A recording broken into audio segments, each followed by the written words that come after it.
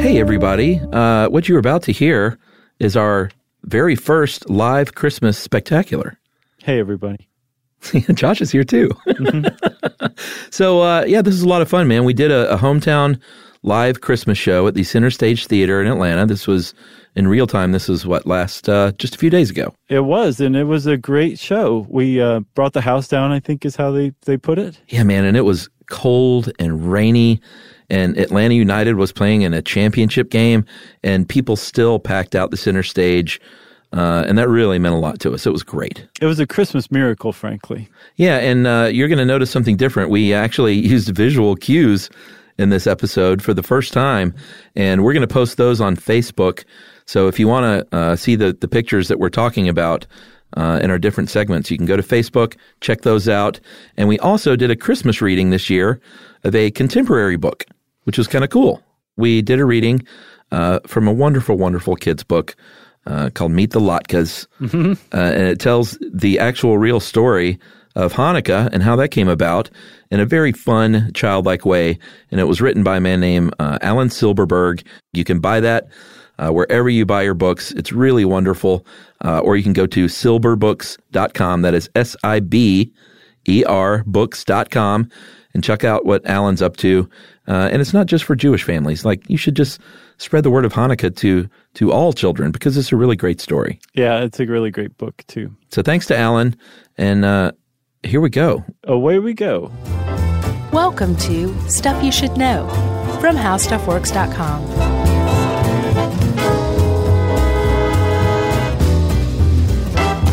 Hey, and welcome to the podcast. I'm Josh Clark. There's Charles W. Chuck Bryant. Jerry's even out there somewhere. And we are here live at Center Stage Theater in our hometown of Atlanta, Georgia. Woo!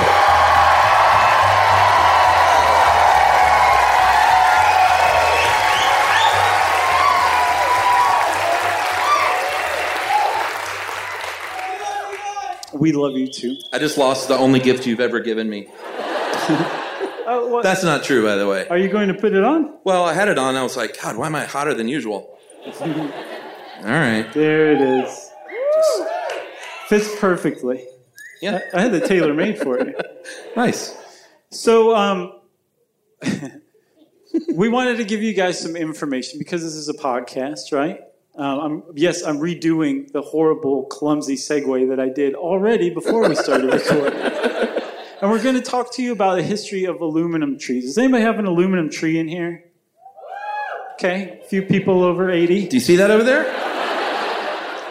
There is an aluminum tree over here. And Chuck, where did you get that? Yeah, the story here is that this is now belongs to us and my family. This belonged to Emily's grandmother.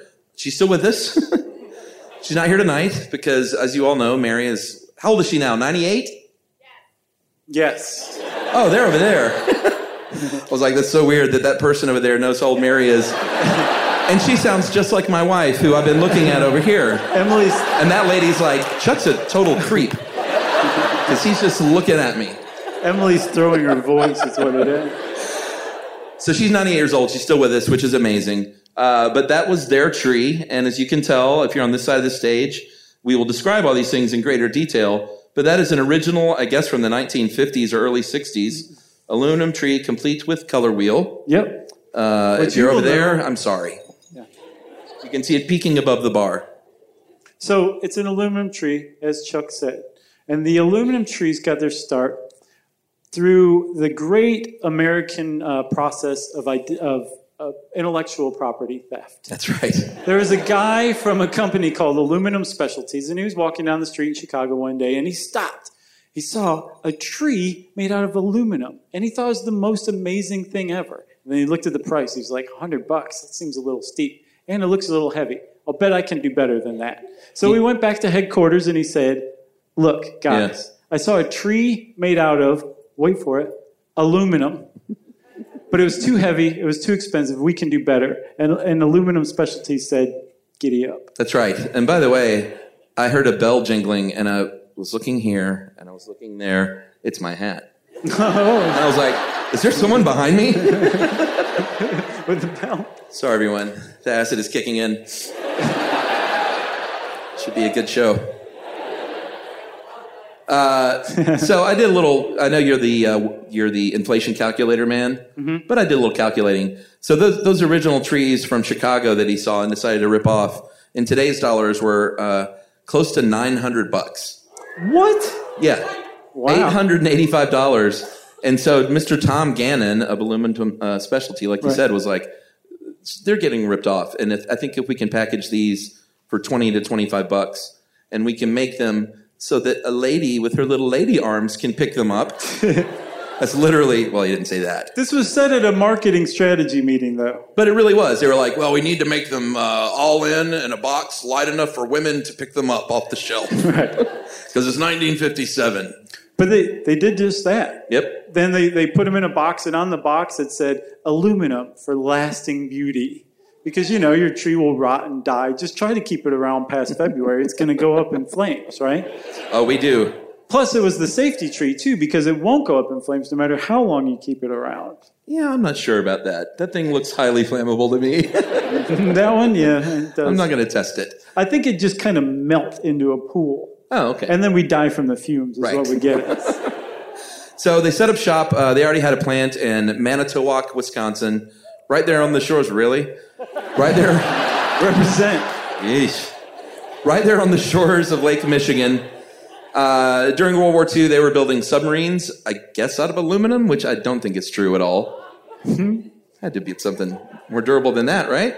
Well, I don't think Aluminum Specialties was making submarines. The town was known for it. Oh, I told you I was unprepared. So they started getting these out the door for $20 to $25. They had models that were 2, 4, 6, and 7 feet high. And initially, people made fun of them. They called them tin Tannenbaums. People were mad when they saw them at first in 1959 because they thought it was gaudy and gross and not a real tree. Not some beautiful, what will one day be appreciated as like a kitschy, beautiful item. Well, plus also it was like, what do you mean an aluminum tree? We just want trees. What are you, a communist? I want a tree made out of tree. Exactly. I'm trying to take my real tree. Don't say happy holidays to me. All right, there you go. That's my prop. Aluminum Specialties cookies were saved by, believe it or not, tire salespeople. So in Wisconsin, in the wintertime, they don't sell a lot of tires. And so tire stores said, well, we need to make some bread somehow. We got to get Christmas presents for our kids. How are we going to do this? And they heard about these aluminum trees, and they started setting them up in their showrooms. And of course, the pride of every town is the tire store that everyone walks past constantly. But people started walking past the tire store, seeing the aluminum trees in there, and said, okay, they actually are quite beautiful. I want one. And they started selling them like hotcakes. Here's an actual quote. I wish you could have found out who this person was. This was someone who worked at Aluminum Tree Makers of America. He said, "It was a salesman's dream to have this happen. Suddenly, the guy who wouldn't give you the time of day is your best friend." I think that was actually a tire store guy. Sure. Come on, give me more aluminum trees. I need them, man. I'm selling them too fast. So they sold something like, I think 90,000 in the first year. Is that correct, Chuck? Yeah, no, they sold over 100,000. They sold 40,000 in the first month. Gotcha. Which is crazy. So within, of course, weeks, because Aluminum Specialties stole it from this other company, other people started stealing Aluminum Specialties' idea. And it's the American way. They came out with this thing. Within weeks, other people were selling aluminum trees. And so everybody started having an aluminum tree. Some of them were more expensive, some were less. But Aluminum Specialty played it smart.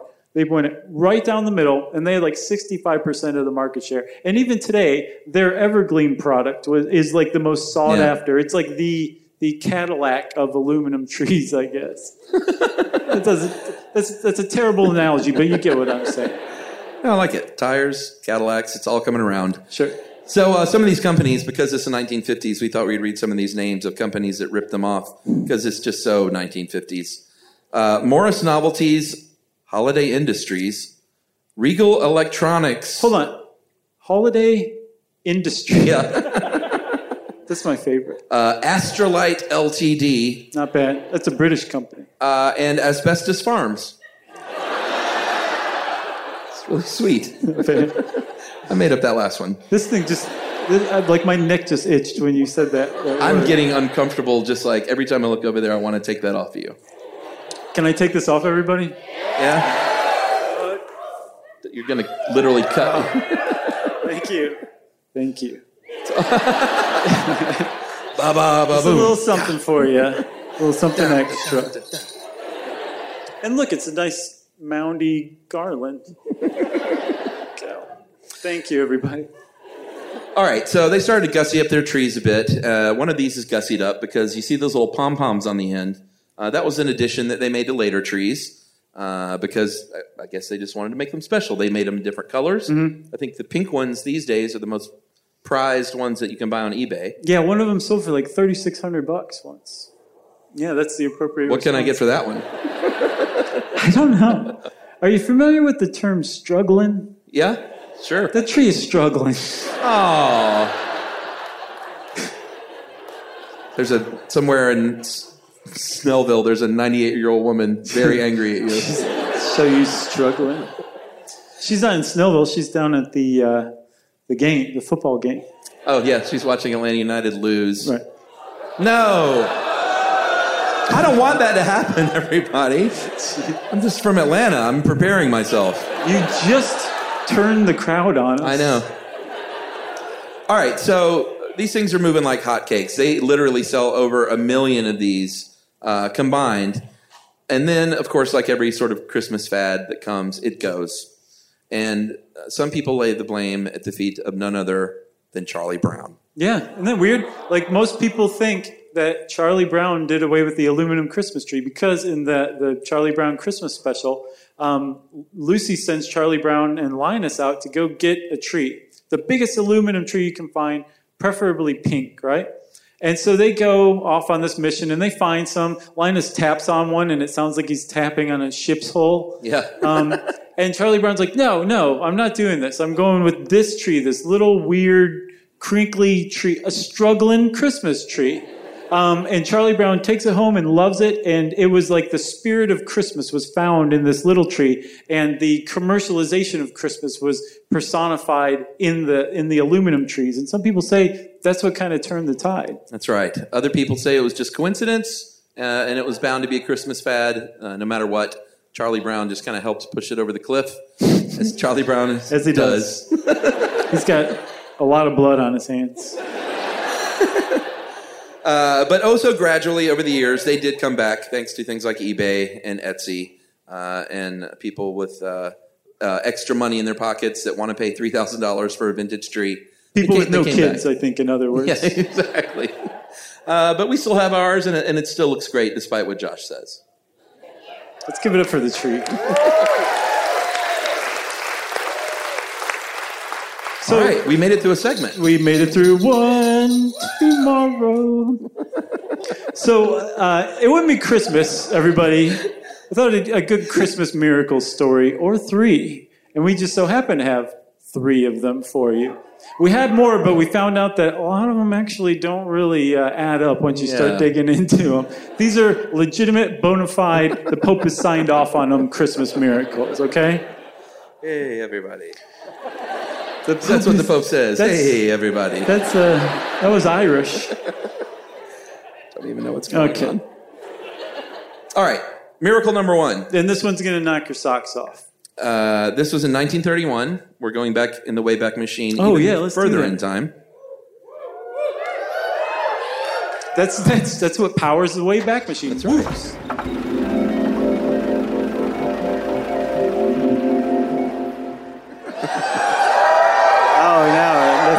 Whoa, everyone. We went too far, you dummies. We're in like 1852. Dinosaurs. Can you guys say whoops in like reverse?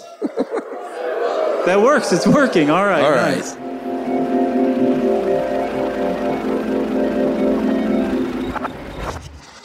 Wow, I've never felt this powerful before in my life.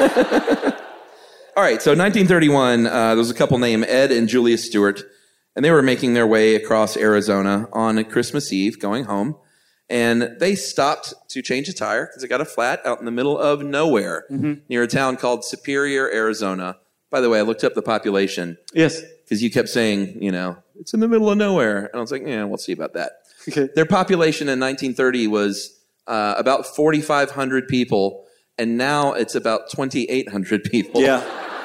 That's a steep decline percentage-wise. Yeah, they're not going in the right direction. But even still, in 1931, 4,500 people, it's not that many. Plus, Arizona's not even a state yet.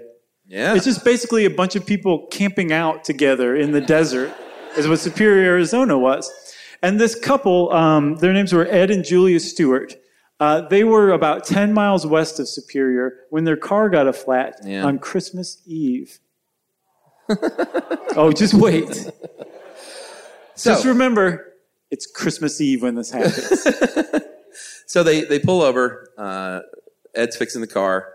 And his wife is like, well, I got to go use the restroom, I guess, out here behind a cactus because there's no one around. And, oh, my gosh, there's a hat box laying in the sand, and it's crying. Yes. There was a baby in a hat box. I know, everyone. But this is a Christmas miracle story, so don't get too worried. Keep hope. There's a little girl in there, and she's like, well, this is weird. There's a little baby in a hat box. I almost peed on it. Yeah. Thank God it cried. And so I think we should do the right thing and not leave this baby in the middle of the desert. I'm hoping that it wasn't even a thought. I'm hoping she didn't even have that thought. They flipped a coin and decided to take little Hatbox Baby. They went Anton Chigurh on the thing. They're like, hey, baby, call it heads or tails. Everyone seen No Country for Old Men? Yeah? That was what that was referencing. So they pick up Hatbox Baby. They take Hatbox Baby to a hospital. You're laughing, but that's what they call this baby in the news. Hatbox Baby. Seriously. Should have called it Baby Christmas Eve. Sure. Or just Baby Eve. That's a real name. Yeah, sure. You know? Yeah. No one names their kid Hatbox. No, Hatbox Baby. I'm sure somebody sang like a barbershop quartet song, too. It was 1931. Yeah, that's true. You're my Hatbox Baby.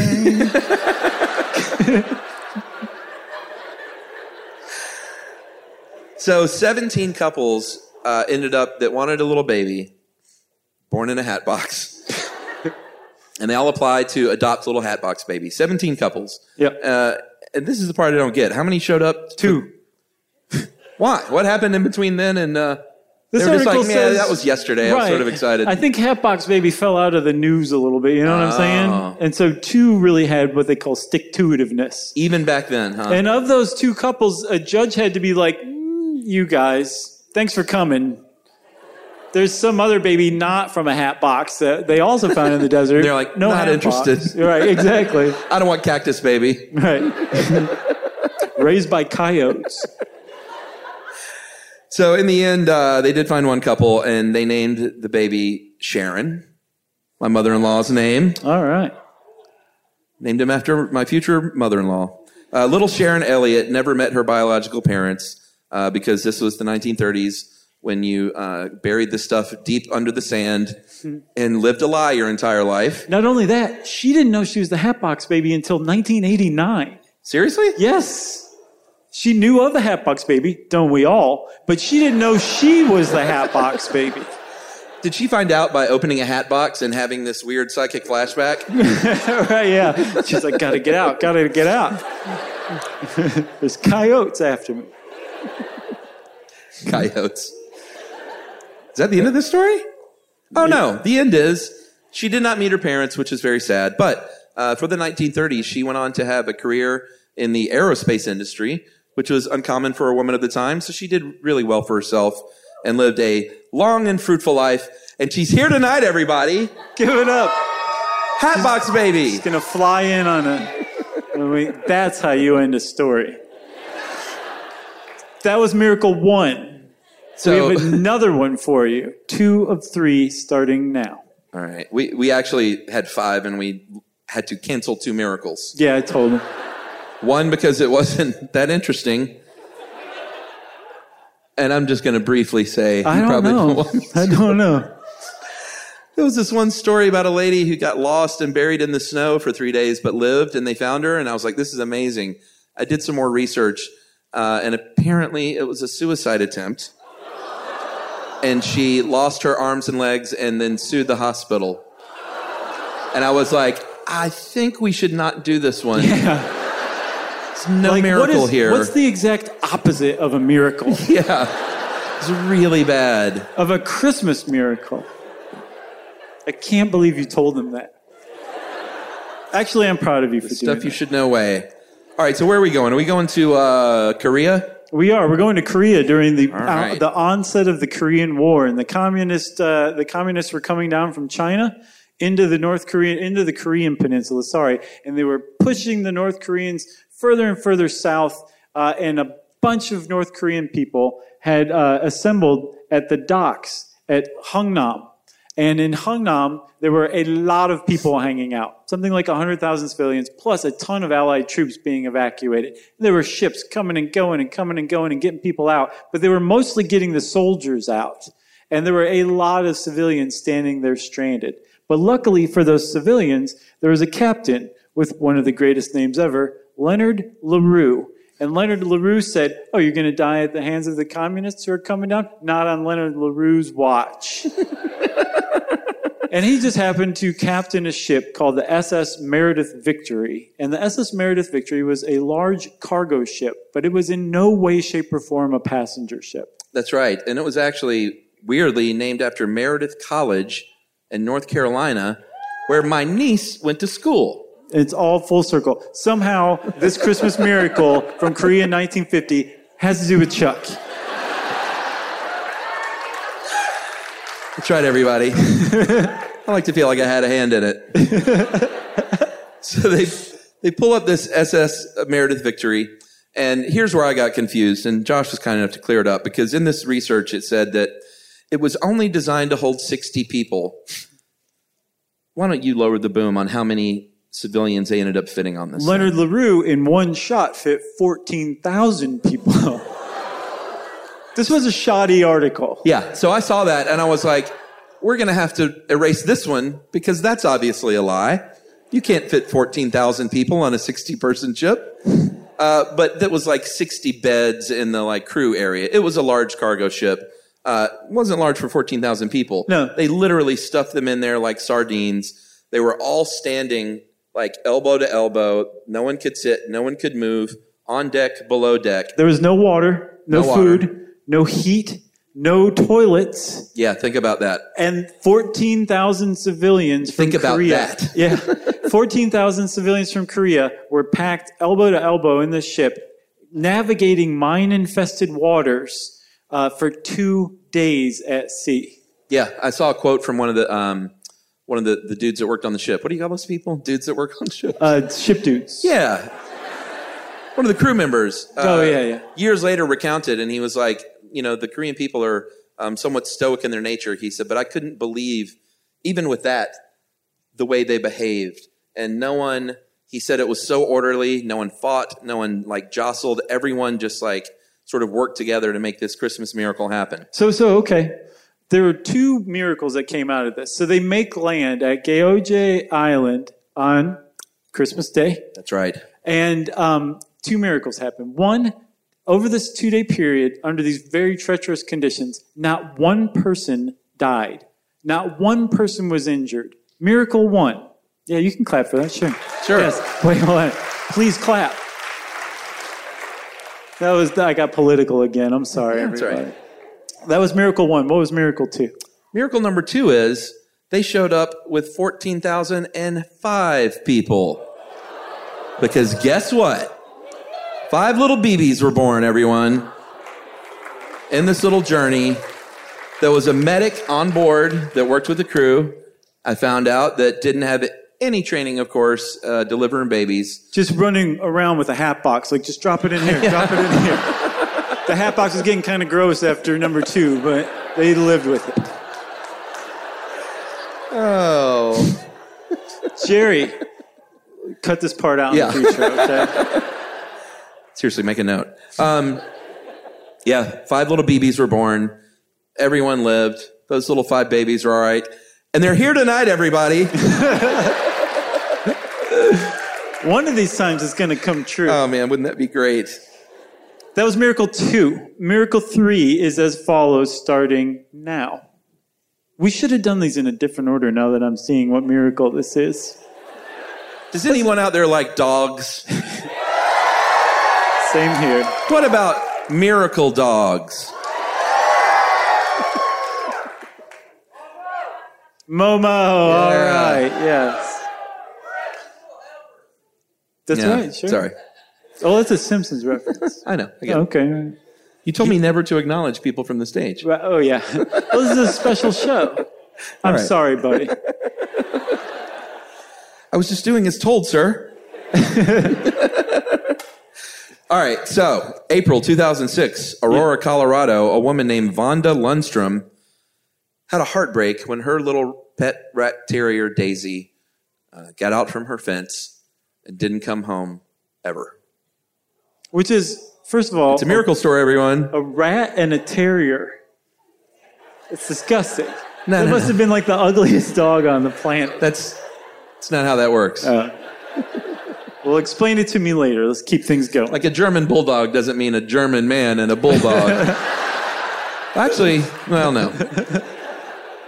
Not so sure what happens behind closed doors. So Daisy, the rat terrier, ran off. And Vonda Lundstrom said, well, I guess that's it for me and being happy. So long, Daisy. She spent months looking, high to and be low, fair. and then just kind of gave up, resigned herself that she would never see her dog again. Never knew what happened to her, and just was like, well, my heart is broken.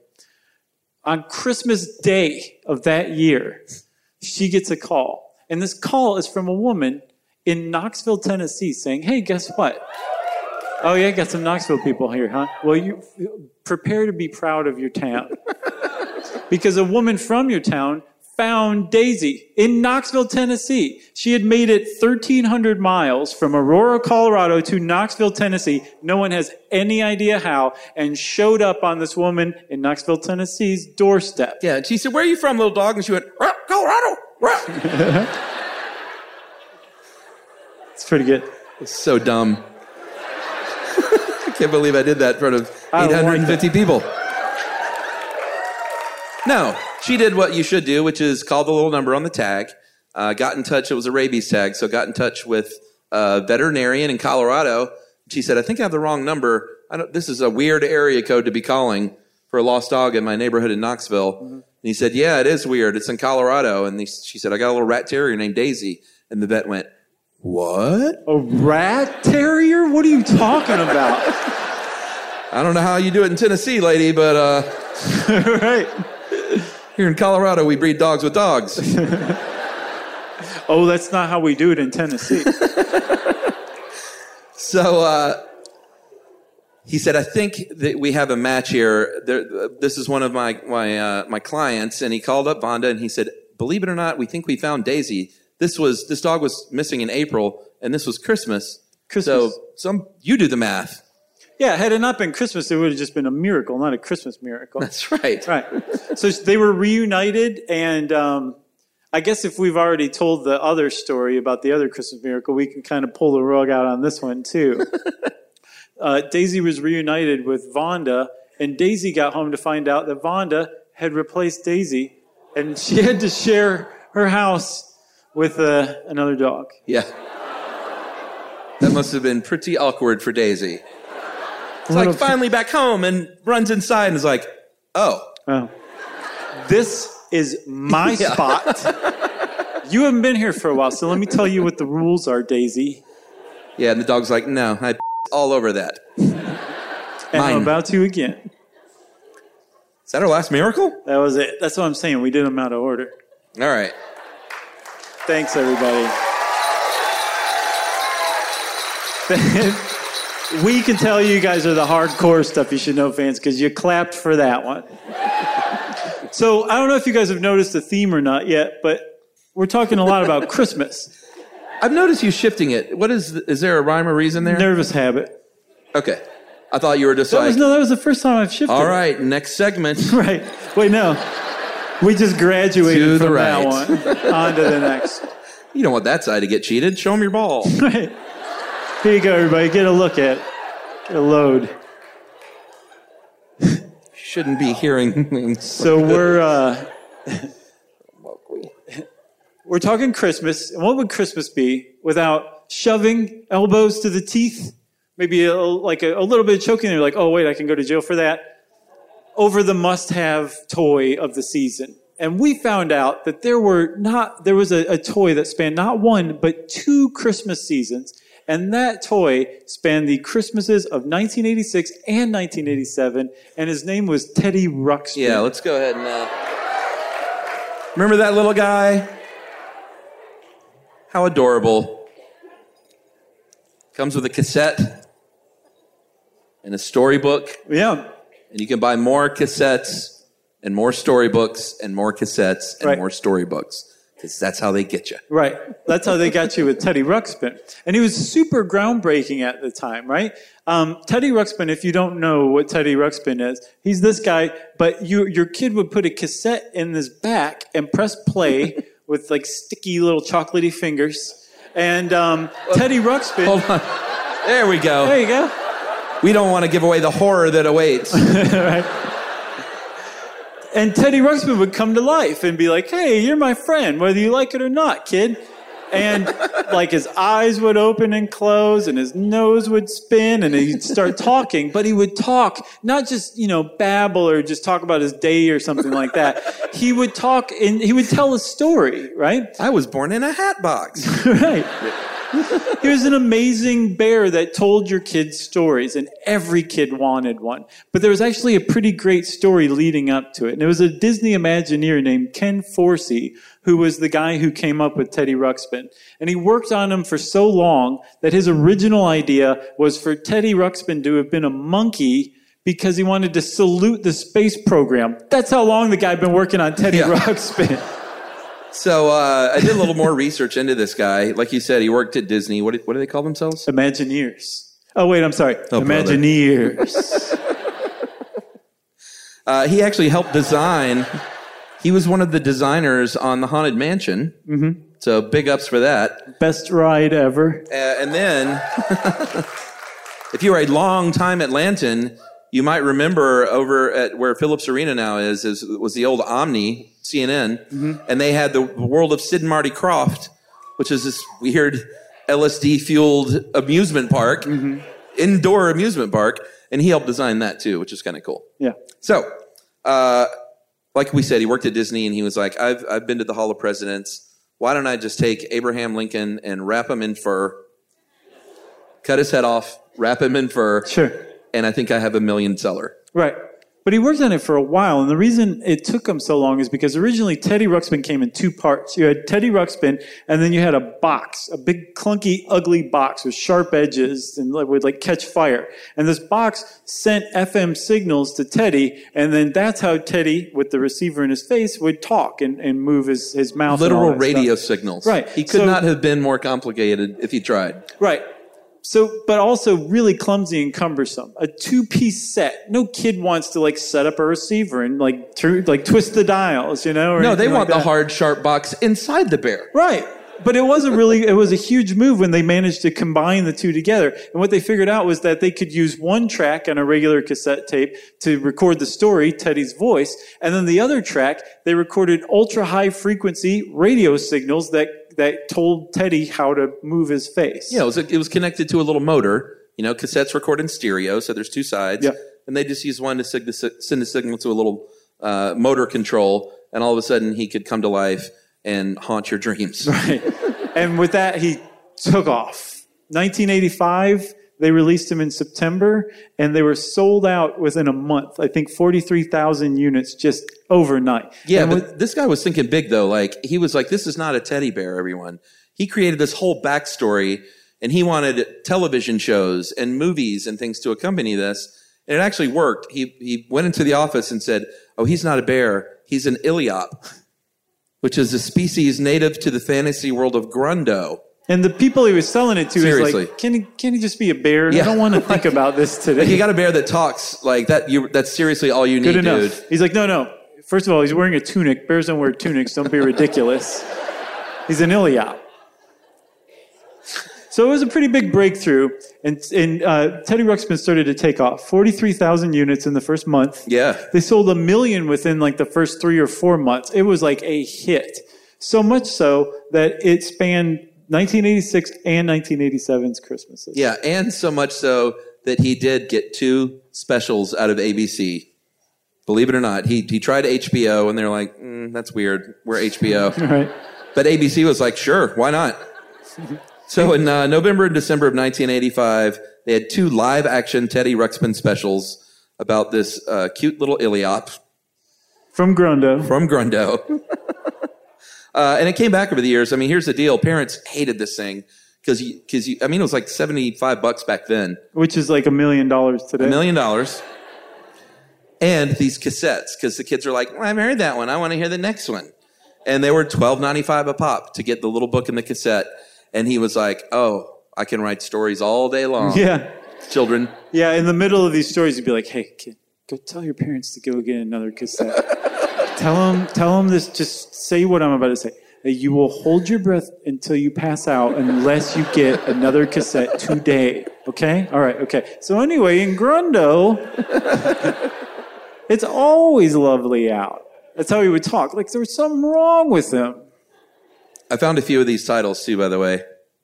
Oh, you did? Yeah, there was one called they all had colons too. One was called the Mushroom Forest. You can be anything you want to be. It's like a Gladwell. Wonder what was going on there. Oh, yeah. There was one in the early 90s, and this is not a joke, everyone. Grunge music, tap your feet to the beat. You lie. I'm serious. You lie. Because grunge, the most toe-tappingest genre of music out there. Right. And then finally... But also, that's a Teddy Ruxpin title? What did he tell the story of? I don't know. A bunch of stage diving Iliops. I guess so. And then finally, and Teddy Ruxpin came back a few times over the years. In fact, I think you can still buy them. Like, just a few years ago, there was another company that was like, sure, we'll buy the license. We'll take a crack at it. There was one, finally, where he jumped the shark that was called this. This is the title. Teddy Ruxpin visits the dentist, sponsored by Crest. It's ridiculous. It wasn't implied. That was the title. Right. Anyway, we have to take a message break, everybody. I'm kidding. I was making a joke about the Crest thing. Settle down. Yeah. I do have my Christmas Somebody MeUndies said on, no. though. I do. I wear my Christmas light MeUndies. It's authentic, everyone. So Teddy Ruxpin, he went away. The market got saturated. There was something called Rappin' Rabbit. There was one called Blabbering Bear, which is just a terrible name. They did zero market research. That's how fast everybody was getting this stuff. That's the to one market. I would have gotten, like the Sears version. Oh, yeah. Blabber Bear. Not by your own choice. No. Oh, same here, buddy. Yeah. I know what you mean. Knights of the Round Table. Yeah. Yeah. It looks just like polo, except for the little flag. Yeah. Like the kids at school are not going to buy this. Is that the end of that segment? That's the end of that.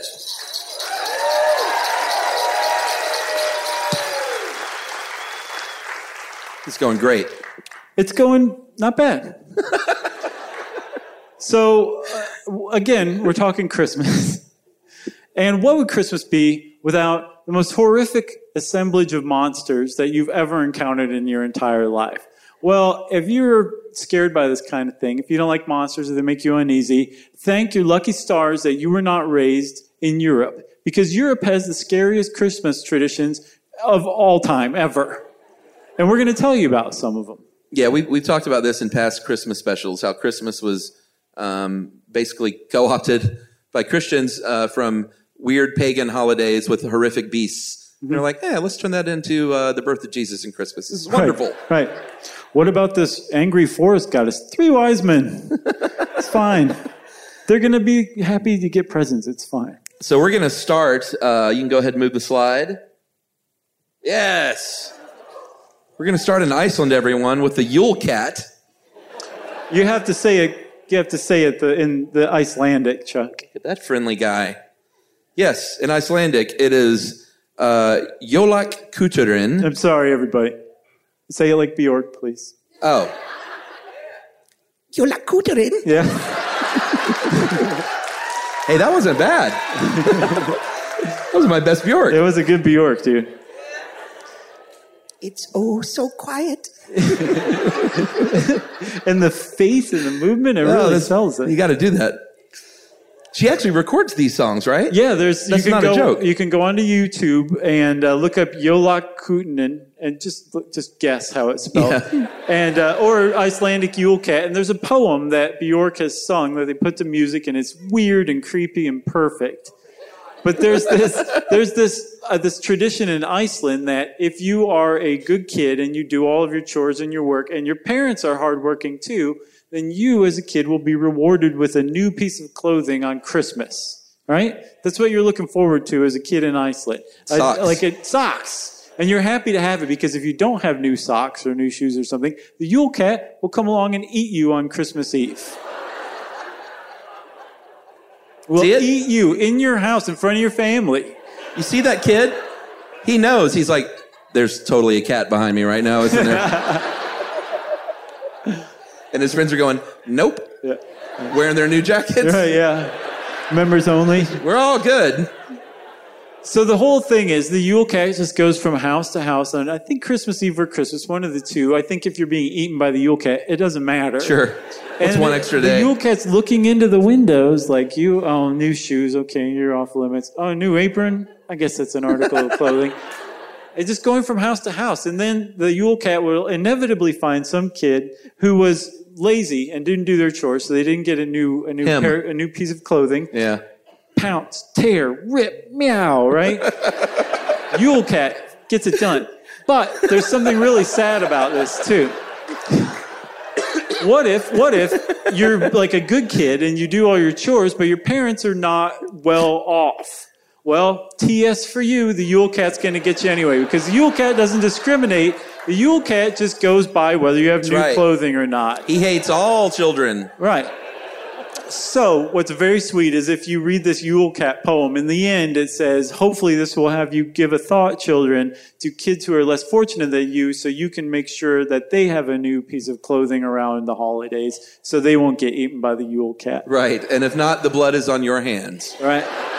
Meow. Meow. Yola Kuterin. What I love about all these is it was, when you look at the progression, Christmas softened to the point now where it's like, oh, you get coal in your stocking. And back then it was like, a cat will come and eat you. Eat you in front of your family. Because it's all like good kid, bad kid. What are you going to get? You're going to get a present or coal? And back then it was like, will you live or will you die? That's right. It's really amazing. All right, for this next one, we are going to Germany, the home of many horrors. A lot. Germany and Austria, which featured this kind woman, and I guess her band of... Her soul eaters. Yeah. Clearly. This is Frau Perchta.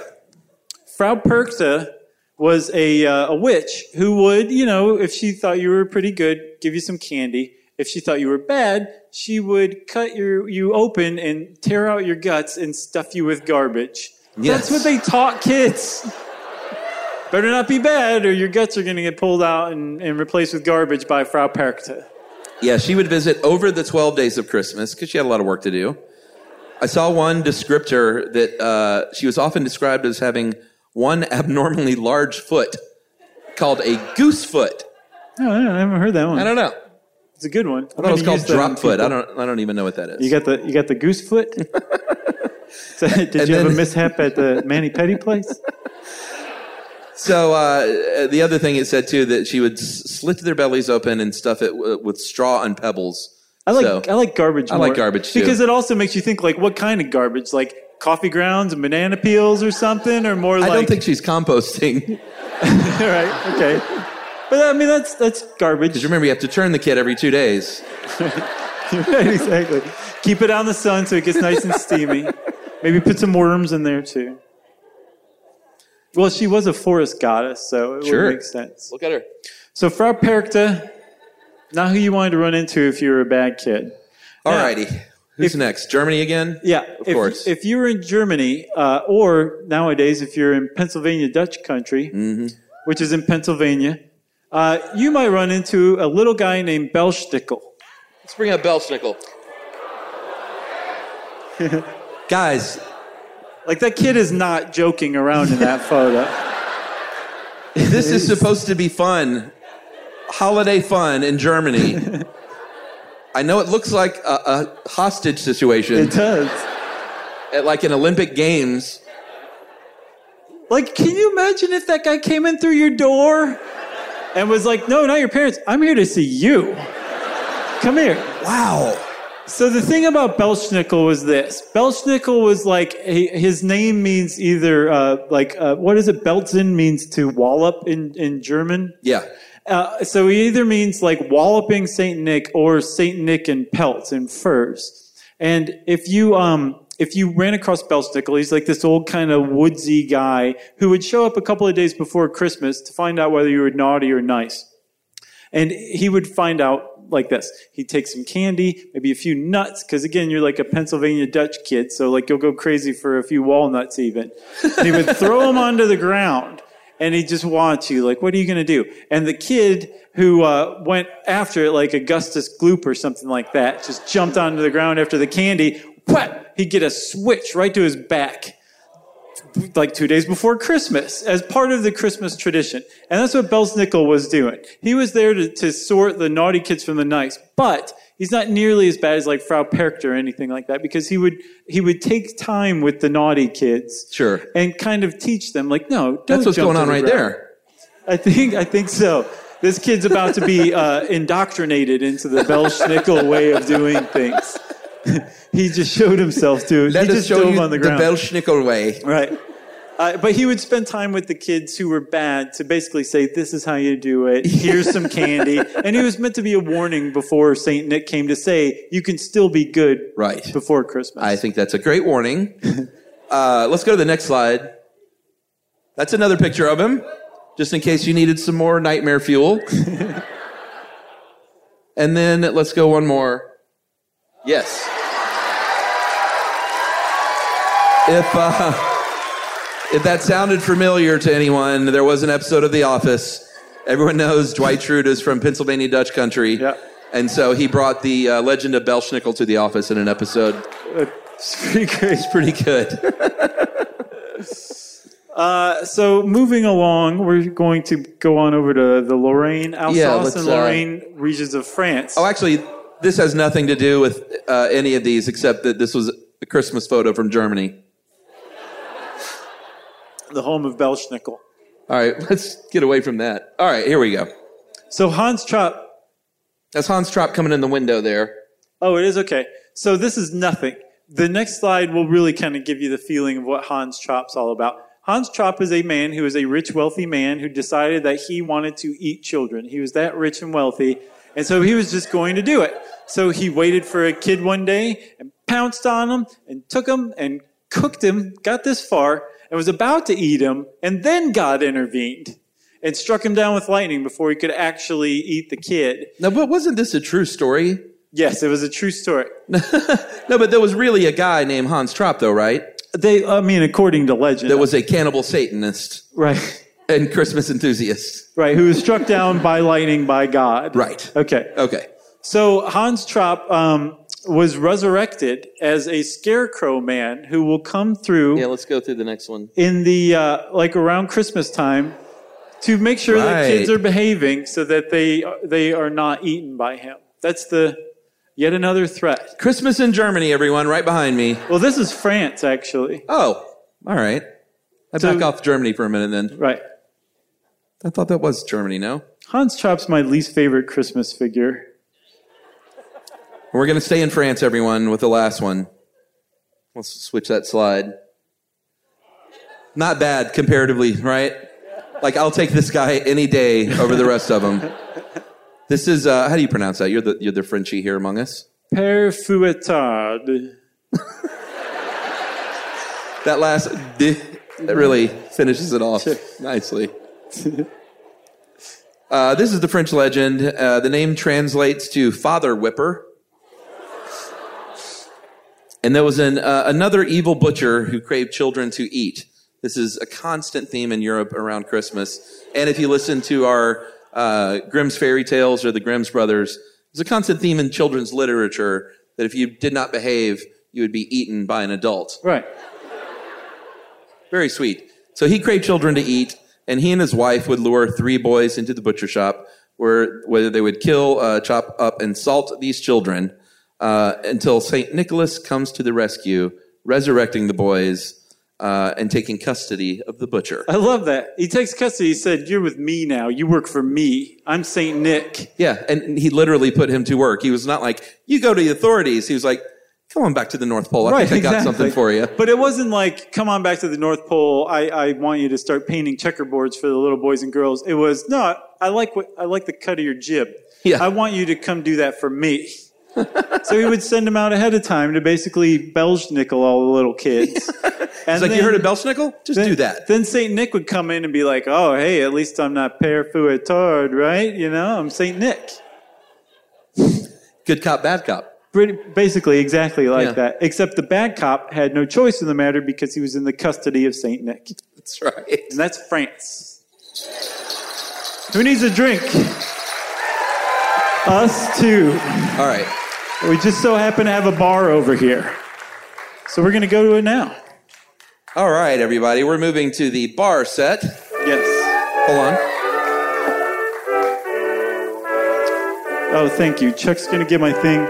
I'm going to, we're going to talk about hot toddies. Is anybody a hot toddy fan? Thank you, Chuck. Well, we're hot toddy fans too, but Chuck, haven't you not had one before, or you haven't had one for a while? I feel like Emily's made me a hot toddy when I was sick, because alcoholics like to tell each other that it's good for a cold, when it's really just like, "I'm sick, but I really still like to drink." Right. And they're like, "Oh, well, this is great for that. Just put some lemon and honey in it, and you're all set." Sure. So Josh is the bartender. Why don't you walk us through?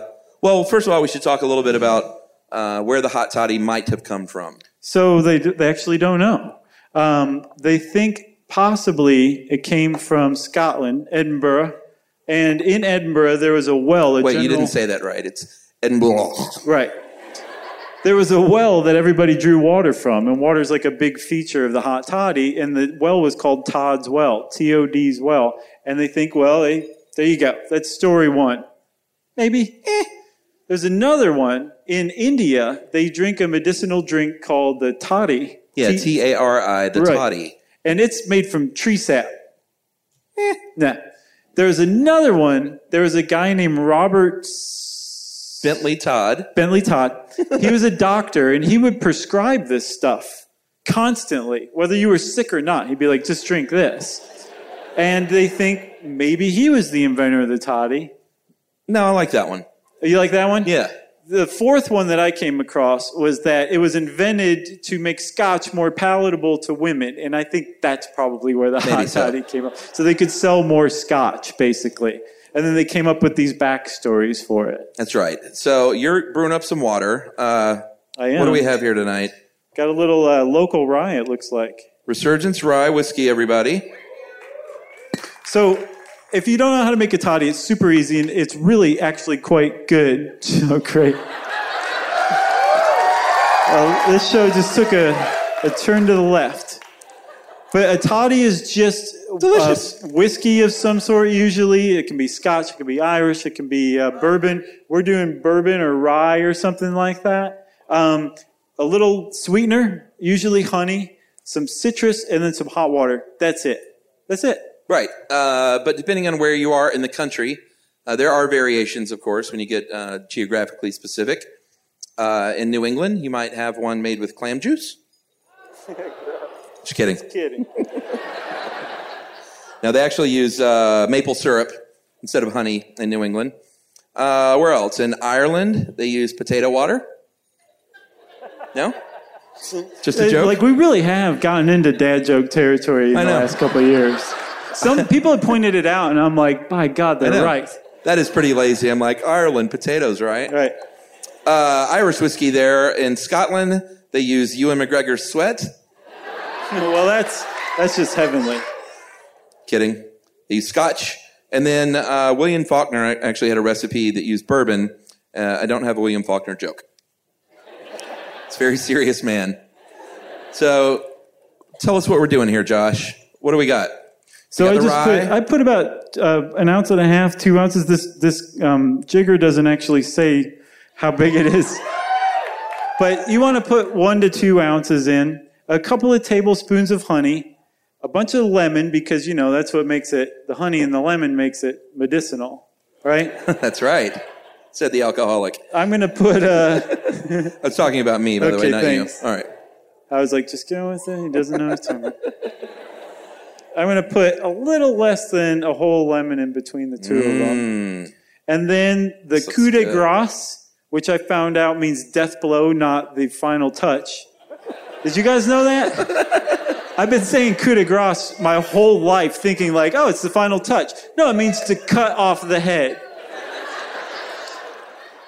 A little bit of water. All right. I will say this, though.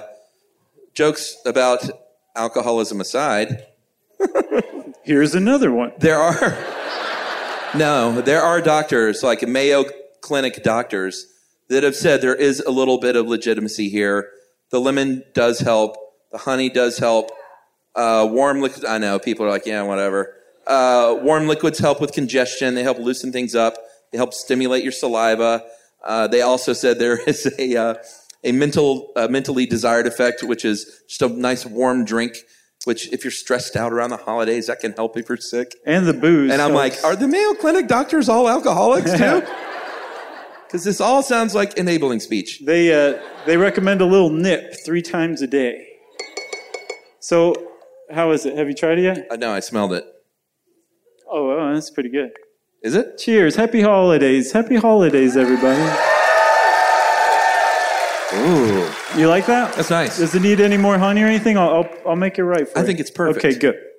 So, well, that's our drink. That's a hot toddy. And the hot toddy... What? Only at Christmas. All right. And so every other show where there's a bottle of booze on the stage.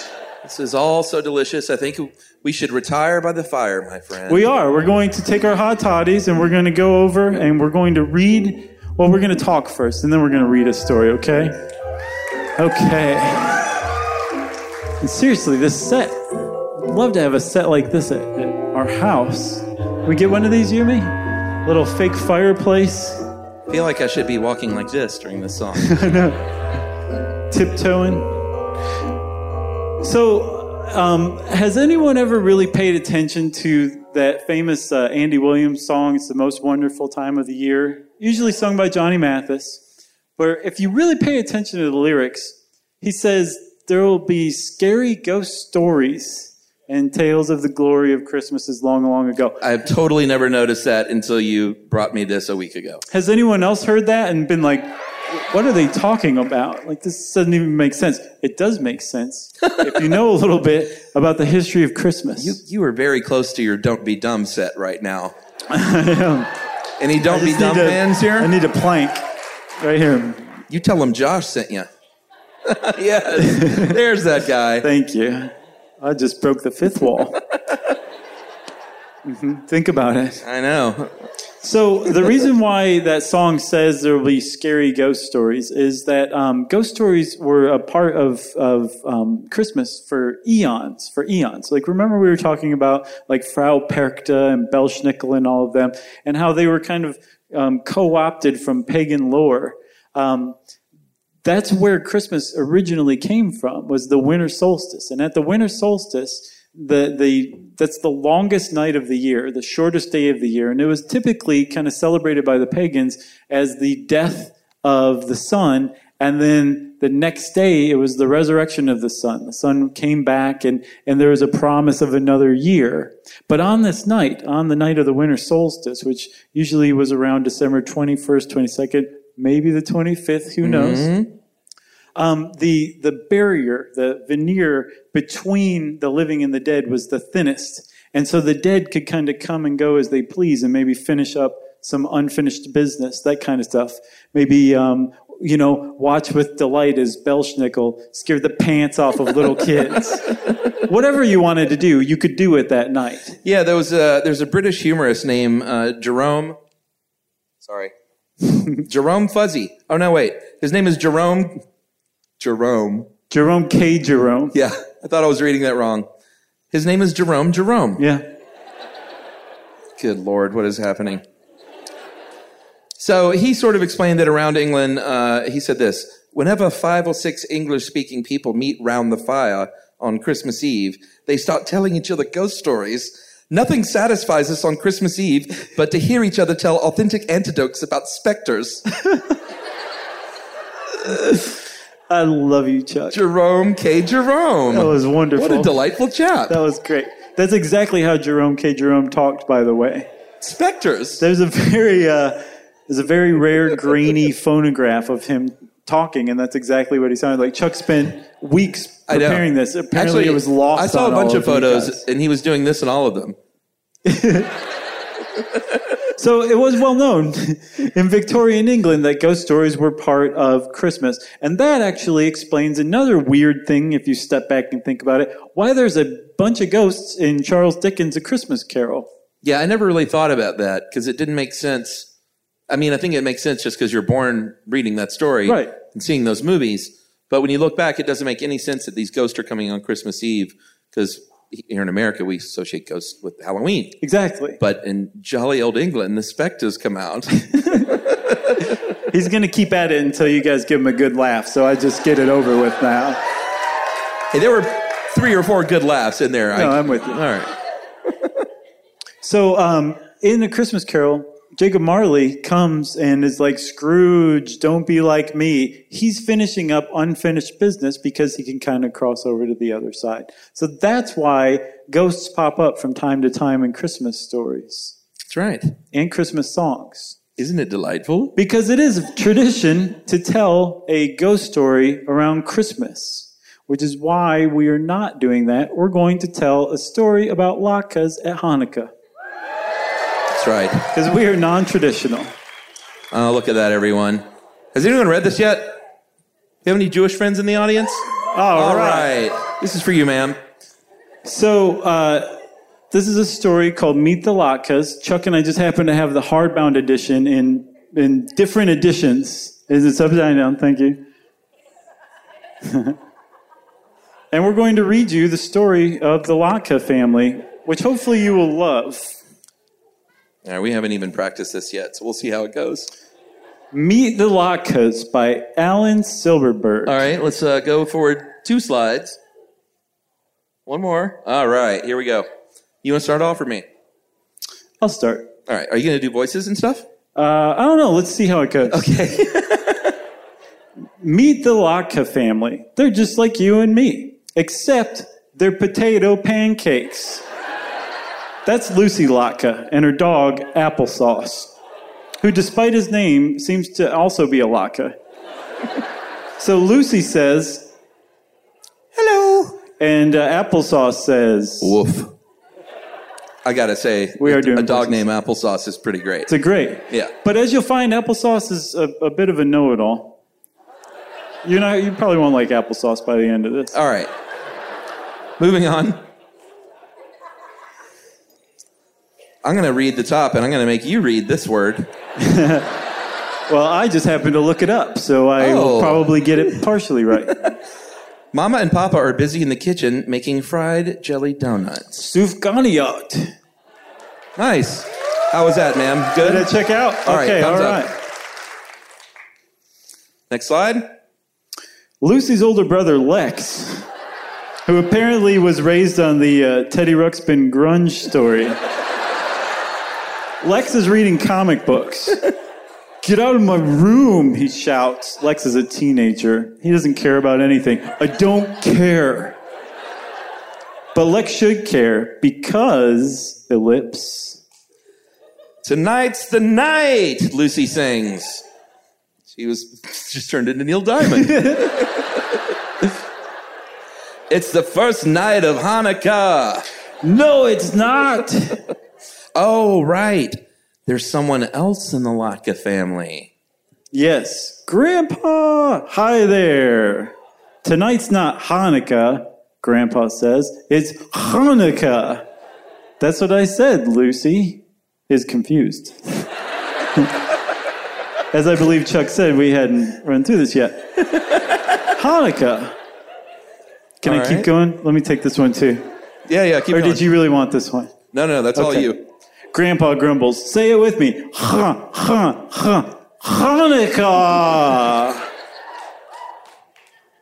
Look at that latke. So this is when applesauce comes along to clear things up. Right. This is about the time when you'll probably stop liking applesauce. Actually, both Hanukkah and Hanukkah are right. The holiday's name is Hebrew, everyone. So there are different ways to spell it and say it in English. I'm a dog named Applesauce. Mm-hmm. That was a good applesauce. Thanks, applesauce, says Lucy. Says Grandpa. Oh, they're still getting ready for Hanukkah, everyone. Hanukkah! The Latka family cooks and sings. Just wonderful. They're singing the dreidel song, everyone. Oh, dreidel, dreidel, dreidel. You know the rest. Yes, very nice. Oh, we're singing. Don't worry. Yep. And they decorate the house. Look, they've even decorated applesauce. Mm-hmm. Applesauce is like, actually, this is more bunting than decorations. And he said, here, applesauce, eat this. Except for Lex. He still doesn't care about anything. I still don't care. I could do Lex all day. I'm trying to decide who the villain here is. Is it Lex or applesauce? It's applesauce. Is it? Oh, I love... You knew. Oh, yeah. Yeah.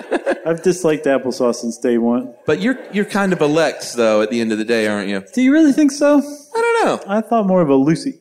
I thought you were kind of a grandpa. I was kind of happy go, well, yeah, maybe. I identify with Grandpa more, sure. Yeah, all right. So after the menorah is lit and the dreidels are spun and the gelt gets gobbled, Grandpa plops Lucy onto his lap. Do you want to hear about the miracle of Hanukkah, my little Latka? And this is the best part, everyone. It tells the true story of Hanukkah. It's not just fun and games. I do, Lucy says, biting into her last chocolate coin. That's the gelt. Did someone just correct my pronunciation of gelt? Grandpa begins with just a whisper. First, you need to know about the bees. Bees? Lucy asks. Grandpa nods. Hanukkah is a celebration of how the Jewish temple was saved from destruction. We celebrate this holiday thanks to the brave bees who buzzed and stung and fought to keep our people safe. I'm going to take the despicable applesauce. Okay. I'm pretty sure there aren't any bees in the history of Hanukkah or Hanukkah. Feh, says Grandpa. Whose story is this? You're a dog named Applesauce. I threw that last part in. I don't know if you guys are following along. So Lucy's eyes widen. Were the bees big, Grandpa? Big, they were huge, giant. They were mega bees. And then applesauce comes in. You mean Maccabees? Grandpa says, no, definitely mega bees. And the biggest, bravest of them all was Judah Maccabee.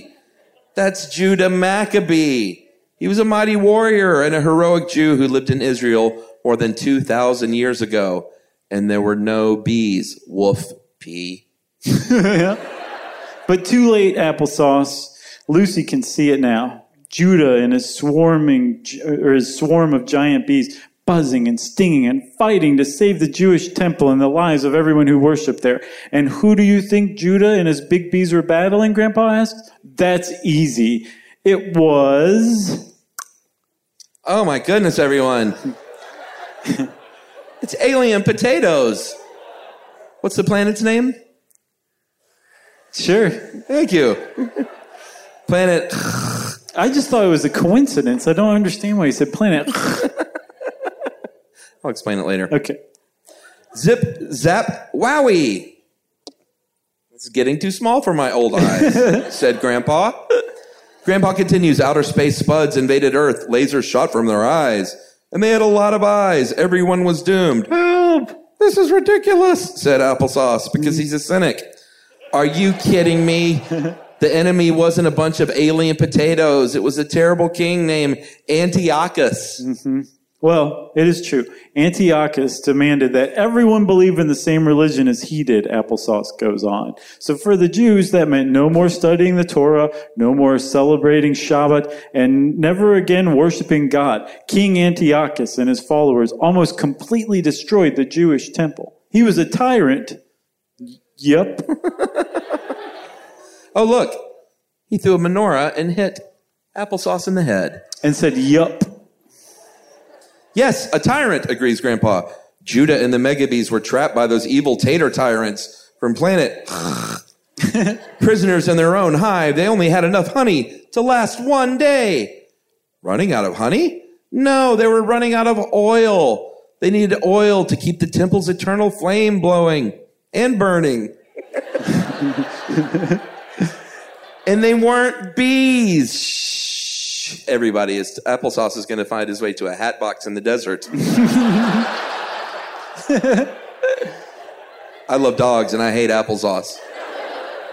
The Megabees plotted and schemed, Grandpa says, and the next morning, when the sun rose on the temple, an enormous wooden dreidel stood in the village square. What could it be? The alien potatoes all wondered. And why does it buzz? Lucy waves her arms. I know. The Megabees were hiding inside the dreidel. Lucy was right. All right, everyone. Let's finish strong. Smart Latka, says Grandpa. Plitz, plats, plots. The Megabees burst from the dreidel and sliced and whipped and mashed those tater tyrants into taters. Tattered tater tyrants? Lucy asks. Try saying that 3 times, Grandpa says. Tattered tater tyrants, tattered tater tyrants, tattered tater tyrants. All right, wow. Everybody. You all get gelt. It's not bad, everybody. And then, miracle of miracles, Grandpa says, bringing it down a little bit. Judah Megabee stood in the middle of all those spoiled spuds. What a waste, he said. And so that great warrior added some egg and onion and a pinch of flour to make something good from the bad. Potato latkes. And Us? Us. Oi. Oi.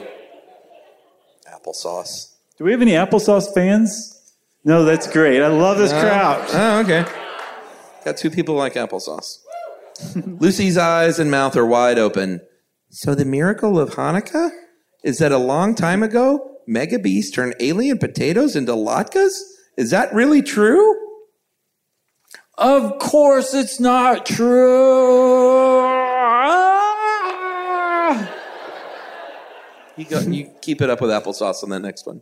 The miracle of Hanukkah, is that not only did the small group of Maccabees protect their temple from King Antiochus' powerful army, but also the tiny bit of oil left to light the holy menorah didn't last for just one day. The oil kept the eternal light bright for 8 whole days. That's right. You can applaud that. That's fine. Lucy points to her family's glowing menorah. 8 candle holders. 8 days of the Hanukkah miracle. And the... How do you pronounce that? Shamus. Okay. And the shamus, the tallest candle to light all the others. You know what, says Grandpa, I like the dog's miracle better. Me too, says Mama, who we all forgot about. Me too, says Papa. The same. I don't care, says Lex, stuffing his face with chocolate gelt. Lex, you left your room, cries Mama. It's another Hanukkah miracle. And she gives him a hug. Squeezing his Beats by Dre clean off of his head. And that is Meet the Latkes by Alan Silberberg.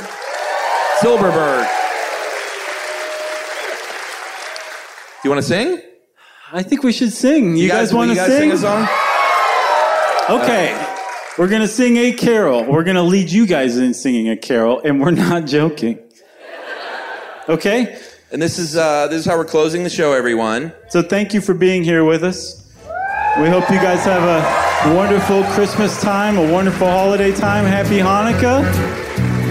And here we go. Wow, what a performance, Chuck. You did great, my friend. You did great as well, and I think this might be a new annual tradition, my friend. Yeah, that was a lot of fun. We did readings, we talked about monsters and miracles, we sang a carol together. There was an amazing set on stage. Yeah, man. Yep, it was great. It was a good time had by all. So I guess Merry Christmas, Happy Hanukkah, Happy Holidays, and may the tidings of the season greet you with gladness, no matter who you are or where you are.